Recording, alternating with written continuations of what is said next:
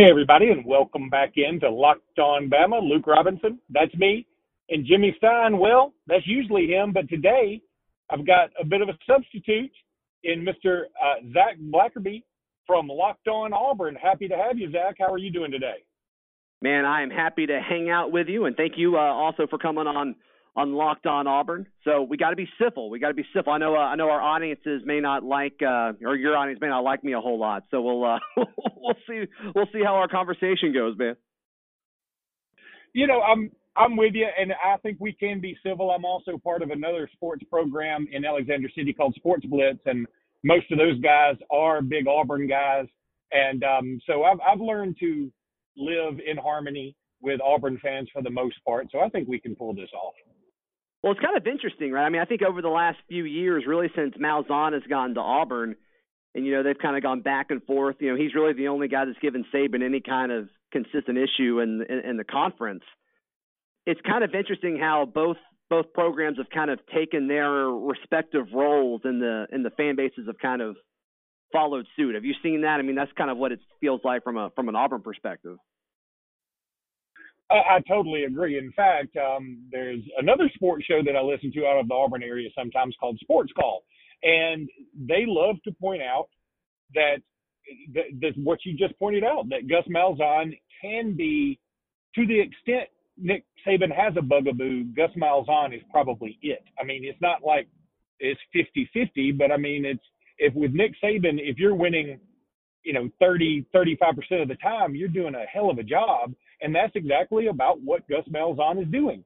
And I think that is Gus Malzahn's saving grace. If let's say, for instance, last year, Tua Tagovailoa and Dylan Moses aren't hurt and they play in the Iron Bowl, I feel like Alabama probably would have won that game. And had Alabama won that game, I would be willing to bet Gus Malzahn, if not already fired, he would be on a scorching hot seat. But as things tend to happen in Jordan-Hare, Alabama hits an upright. There's a butt interception, return for a touchdown on the goal line. There's 100 yards, yeah. 100 yards. There's so much voodoo that goes on there that is hard to wrap your hands around. And I think that also describes Gus Malzahn's coaching tenure at Auburn. It is tough to put your arms around this thing and realize, okay, this is what this guy does. The most consistent thing Malzahn does, obviously you got to take out year one, but he's going to lose 4 or 5 games a year. That tends to be what he does. He's lost 4 games every year since he's been at Auburn except year one, which was an amazing year. One of the most incredible years I've ever seen as a college football fan, considering where wild. he came from in 2012. Sure. So, yeah. I mean, it's just interesting though. With this is really, you mentioned the Iron Bowl win last year, and of course Auburn fans don't care how it happens. I mean, I think that was one of the most entertaining games I've ever watched. Just with the constant back and forth and the explosion of offense, and then the 2 pick sixes from the Auburn perspective. I mean, that game had everything. It had controversy. It had, it had everything. And this is really, I was actually talking about this late last week with Painter Sharpless of ESPN 167, who comes on the show a decent amount. But this is the first off season in years, or outside of after the 2017 season when Auburn won the SEC West. But it's like, there's no talk about Gus Malzahn's buyout, which is that's just kind of part of Auburn off season sports talk. And you haven't had that much this offseason. And I think winning that Iron Bowl, like you said, man, I think that's a really, really big part of it. And you're right. Auburn fans should not care how they win it. It's all about just getting that W. I understand that completely. And you're right about the other things that happen. I mean, not to mention the 1 second being put back on the clock again in Jordan-Hare Stadium and biting Alabama in the butt again. I got to ask you really quickly about that, because me as a college football fan, I'm fine whenever somebody takes advantage of a loophole. I get it. But when I think common sense tells me that if you review a play and there's only one and you say, okay, let's put a second back on, but we also have to take into account that if that second goes back on, the clock would have started, and and obviously Auburn wouldn't have enough time to get set up. I think that's what my huge problem was with that is the review really hurt Alabama so much right there that and look give Carlson the credit for nailing the field goal too. Sure, right. But I think that's one reason they've changed that rule is they found a loophole and they closed it. And I think that that's nobody says the game doesn't count because of that. And frankly, it happened at the end of the first half. It didn't happen at the end of the game. Alabama had a whole another half to make up for that, and they didn't do it. Gosh, I just feel like that was a rule that needed to change. Yeah, I mean, can you imagine if that did happen at the end? I mean, that would have been even more wild than. I mean, that would have been up there with the kick six as far as just the craziness of the Iron Bowl, and then at Jordan-Hare, the 1 second thing that the fan bases kind of refer to all the time. I mean, yeah, that would have been crazy. But yeah, I remember watching the game when that happened, and while they're talking about it, and I think even the TV broadcast was just kind of like, can they do that? Can they do? Because the clock has to tick down for the play to start. But yeah, I remember thinking the same thing when it happened, and I was it went to halftime, and I just remember like kind of looking at everything happening, and I'm like, huh. All right, I guess they're going to let that stay on there. So, I mean, it surprised me. I didn't realize that was the way that rule worked. And so, I mean, I don't disagree with you in regards to did that need to be changed. But also, like, how often does that happen? You know what I mean? Like, it's just kind of a crazy, fluky situation because normally they wouldn't review that because it wouldn't need to be reviewed. Clock would have ran out or whatever. But, yeah, very, very odd circumstance. And, yeah, I'm all for loopholes. I'm all for, finding, ways to put yourself in situations to win. But, this came up last week on the show, and I know Auburn Twitter kind of was all over it because one of the Alabama blogs, y'all's SB Nation blog, put a story out about just essentially just talking about the Iron Bowl and how, like, Auburn lucked into 2 loopholes and kind of accidentally won the Iron Bowl. A lot of Alabama fans defended it. Where do you stand on that? I mean, do you think the stuff was intentional, or do you think it's just like, oh, okay, this kind of fell into Auburn's lap? Well, look, I don't think it fell into Auburn's lap. It's all part of the game.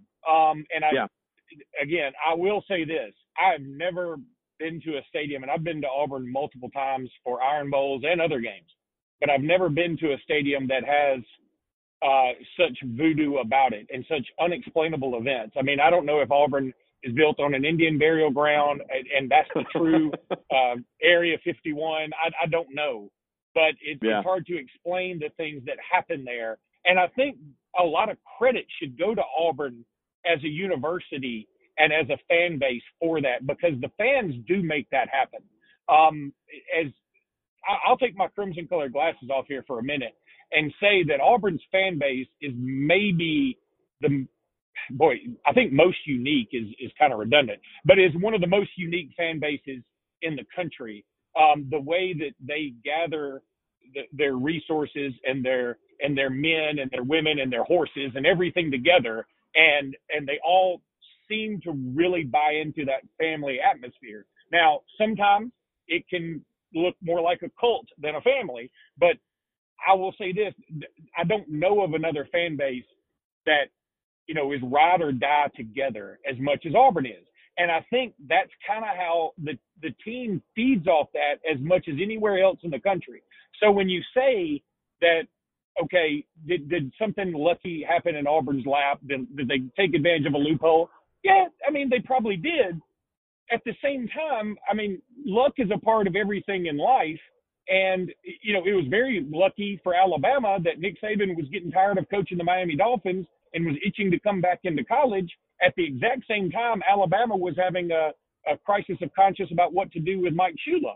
And once Nick Saban became available, it wasn't a crisis anymore. It was how fast can we get rid of Mike Shula? If Nick Saban had waited one more year, who knows, maybe Alabama would have Rich Rodriguez, and maybe Georgia or Tennessee or somebody else would have Nick Saban, or the University of Miami. And all of a sudden, those teams, those programs are having that kind of success. So I think that instead of saying it's all luck, it wasn't all luck. I mean, yeah, Auburn got a fortuitous bounce because Najee Harris has a very prolific backside. I mean, if that ball had bounced off my butt, it would have fallen straight to the ground because I don't have one. But if it bounces off Najee Harris's, it bounces in the air and it's able to be intercepted by Zakoby McClain. So I think what about Luke? What about the play that ended the game, where the 12th man on the field? I mean, surely you don't think that was luck. I mean, it was pretty clear that was by design.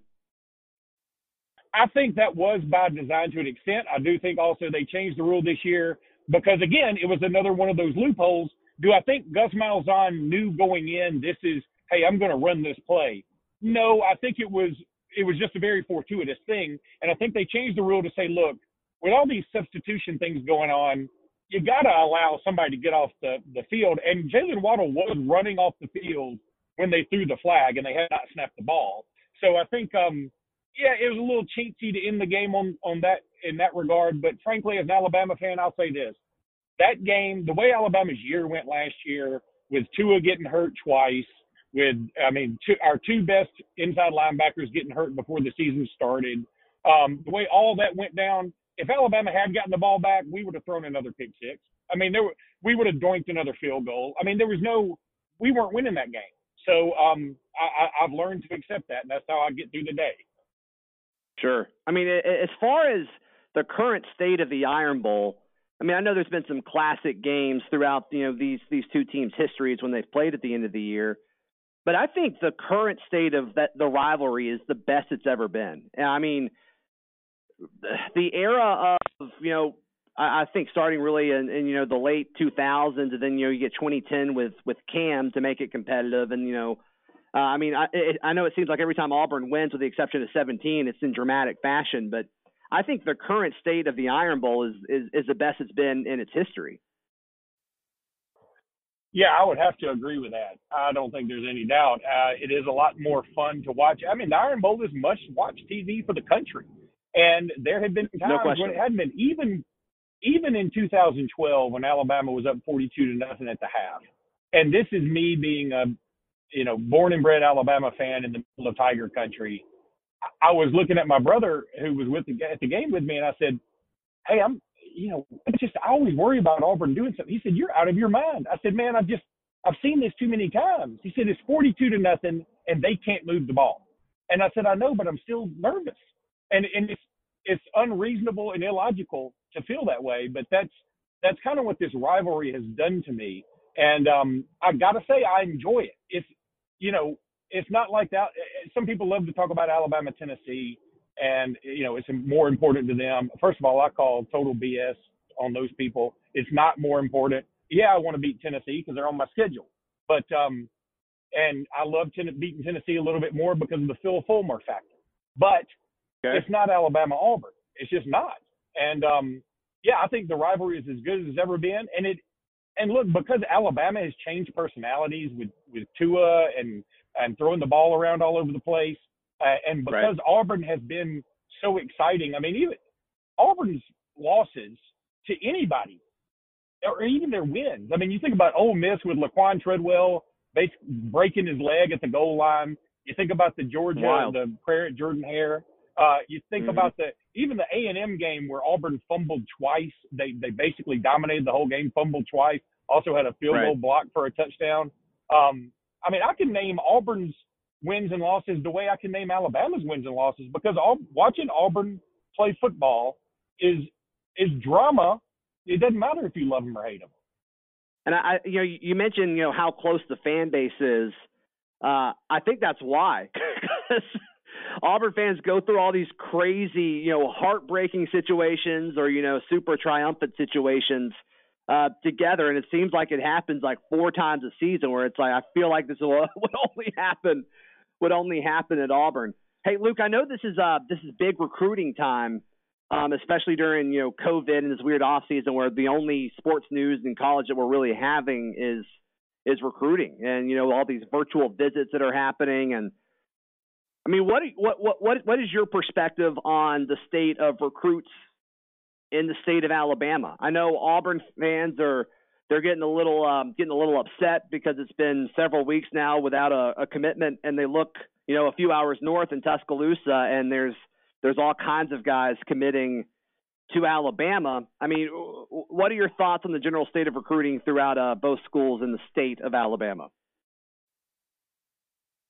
The recruitnik in me, the national recruitnik in me, would tell Auburn fans to calm down because these things come in cycles, even in a recruiting year. Yeah. Meaning, 2 months ago, everybody was losing their minds about how good Tennessee's class was, right? Everybody, oh my God, Tennessee's. But you see, you can only take so many guys, and Tennessee's got 23 commitments. So they topped out early, and right, they're done. So now Alabama typically. They love to see guys in camp. And so I think Nick Saban and company were waiting to see some guys in camp. Well, you can't have a pandemic.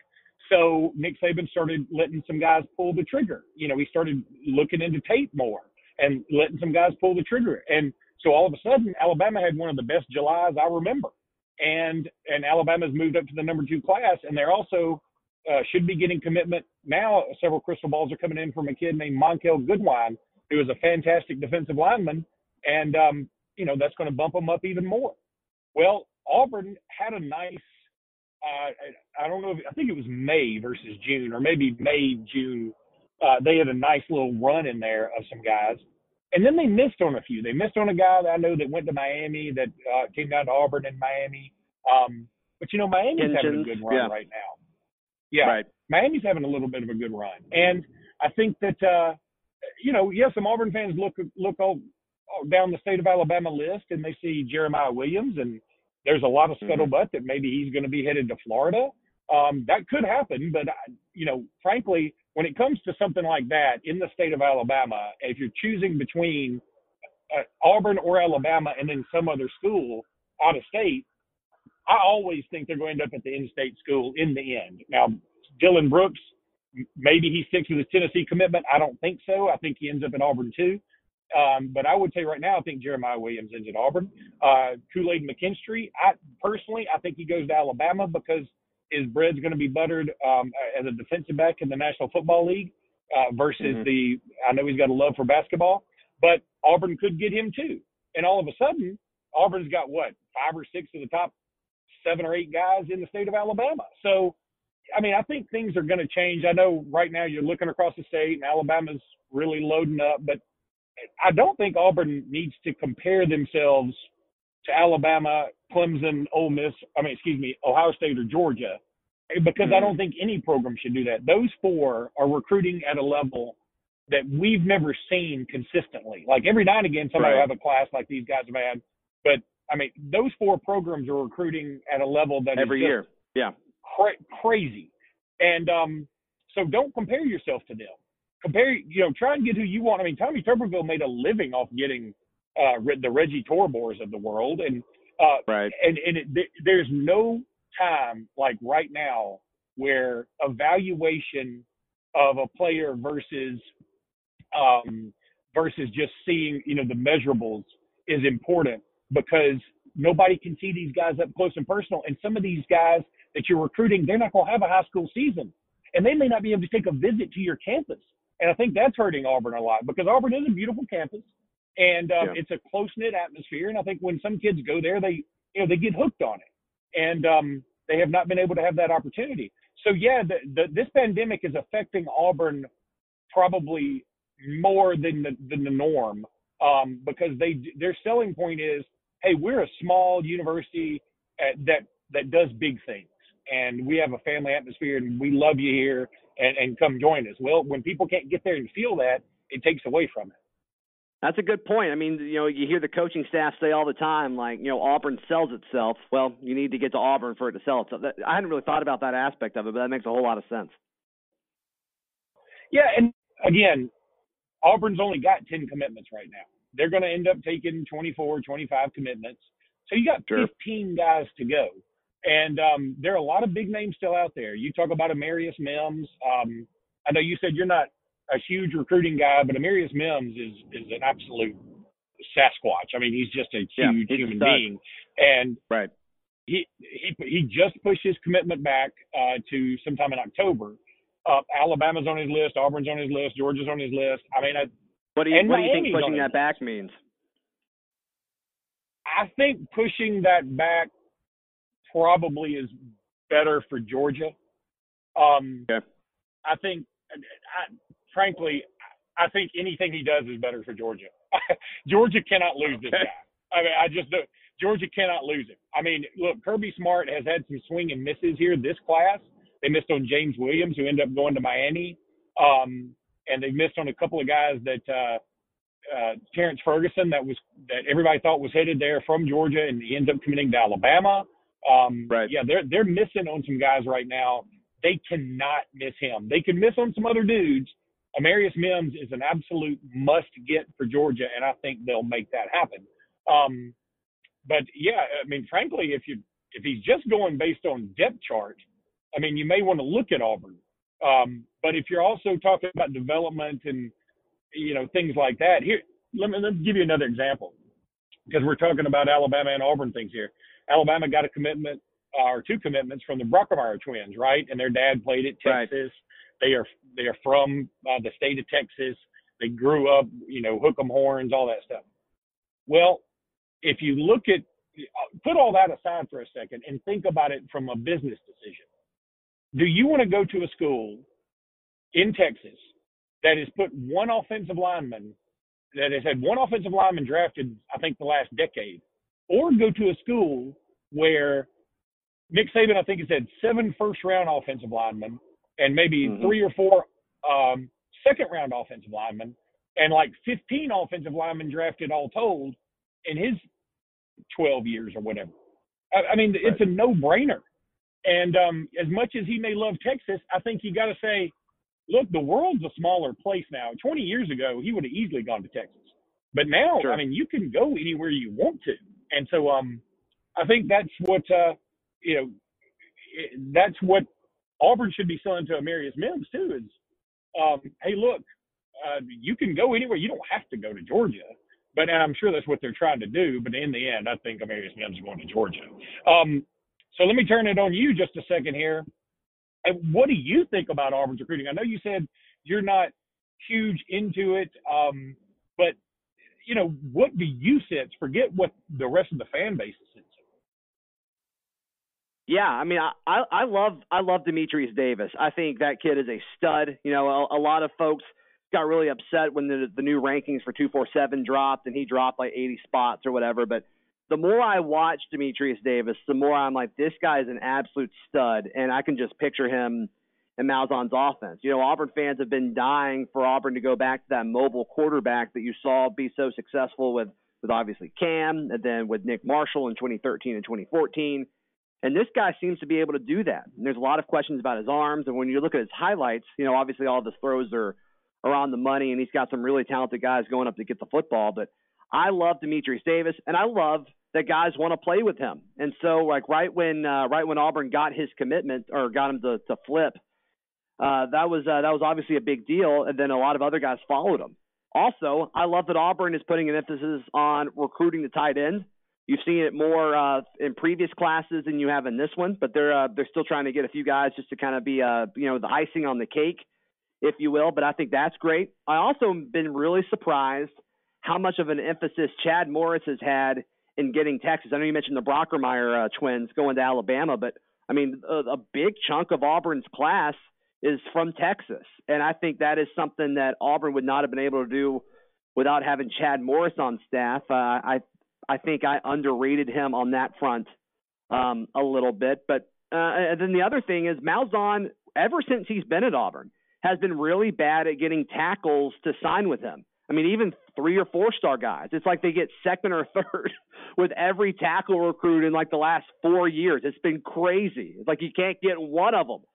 And they've got a few this year. And I think that's an improvement. And I'm sure they're able to pitch, playing time and all of that. Maybe it helps that they had both of their tackles drafted, most recently in the draft, both by the Eagles. I wonder how much of an impact that has to do. But then bringing in Jack Bicknell Jr. to be the offensive line coach, it seems like that's kind of changed a little bit of what they're looking for with just getting these bigger guys. So those are things that have stood out to me on the recruiting trail. But the biggest thing, and it always starts at quarterback. I mean, you guys at Alabama saw that most recently with, Tua steps on the field. I mean, the offense changes. And I think that's going to happen with Davis. I just think he's a really, really, really big deal. All right, let's do this to one another here.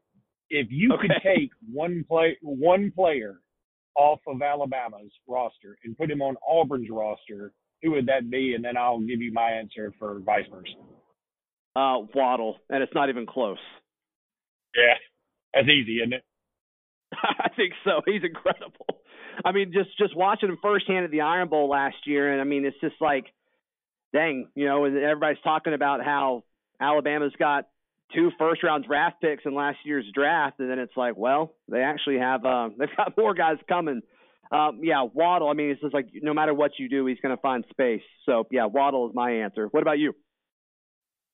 I hate to do this, but I'm going to say Seth Williams. I hate to just pick the same position, but the reason I say Seth Williams is I got, as part of the AHSA radio network, I got to see him play basketball too, and I knew what kind of athlete he was. And he's not a burner. He's a leaper, but he's not like just crazy hops, but he's just such a good athlete, and he makes the catch in traffic. He feels like a Frank Sanders type, maybe a more athletic Frank Sanders type of receiver. And that's what I'm worried about Alabama missing this year. Henry Ruggs could catch anything, anywhere, and he was a burner. But and a leaper. I mean, Henry Ruggs is a freak. And Jalen Waddle is an absolute burner and just dynamic. And Devontae Smith is just a prototypical receiver. But what I'm worried about is having that guy that will just make a catch anywhere, anytime. Like you throw it up and he's going to get it. Now, he might not get a lot of yards after catch or whatever, but I feel like Seth Williams is the kind of guy that wants the ball more than the defensive back. And that's a trait that you love to have for a guy. That's why he's the kind of guy that wins you the Oregon game. Yeah, absolutely, man. Absolutely. Luke, I've got one more question for you, if you don't mind. If you give me the Alabama perspective, the Alabama viewpoint on kind of what Auburn has been able to do and success they've been able to have on the basketball aspect of things. Well, I got to say, I also write for the local paper in Lake City, and several years ago, I wrote before Alabama or Auburn was even looking for a head coach. I said, Alabama or Auburn needs to make a move on Bruce Pearl, one of them. And I said, yeah, he's got some baggage. Yeah, he's got a rep. All those things. But, Alabama and Auburn are in no position to be holier than thou when it comes to basketball. And I think if one of them wants to make a move, one of them needs to do this. Well, Auburn made the move and Alabama didn't. I feel quite certain if Alabama had made a move, first Alabama would have hired him and he would have gone there. But Auburn got him, and I think that he's done exactly what I thought he would do. He's taken some chances with some sketchy guys at first, and it looked like it may or may not pay off. I mean, you wondered when he was going to lift off, but when he started getting his guys in there that he likes, that he could evaluate from early on, he's just a good coach, and he's personable, he's fun, he's the opposite of any coach Auburn's ever had in basketball practically, maybe with the exception of Sonny Smith. But and what I do appreciate it, while I hate that Auburn is having so much success with him, what I do appreciate is, just like Nick Saban in football made Auburn step its game up, this has made Alabama step its game up. And I'm really excited about what Nate Oates is doing. So, in a way, I've got to appreciate Bruce Pearl, his coming to Auburn and having so much success, because I think it's made Alabama pick itself up off the court too. Mm-hmm. Yeah, no question. No question. But he is, I'll tell you, man, and I've met him a couple of times, and, by nature, as an Alabama fan, you don't want to like him, but I like him. And I think he's easy to like, man. He's easy to like. I think he's this is true. A lot of times you see guys with this much energy, and then when they go home, you can tell like they're so depleted of energy because they put so much effort into this persona in public. Right. But right. I think that's how he is all the time. I think he's just a fired up dude all the time. Yeah, And absolutely, man. Well, Zach, man, I've enjoyed this. It's an absolute blast. Let's do it some more. I mean, a lot of Alabama and Auburn back and forth stuff, and glad we kept it civil. And like I said, I have no qualms in saying I'm jealous of your basketball program right now. Well, Luke, I appreciate you, man. And of course, if you're listening to Locked On Auburn, you can listen to Luke Robinson on Locked On Bama every single day. And yeah, absolutely, man. Let's do it again soon.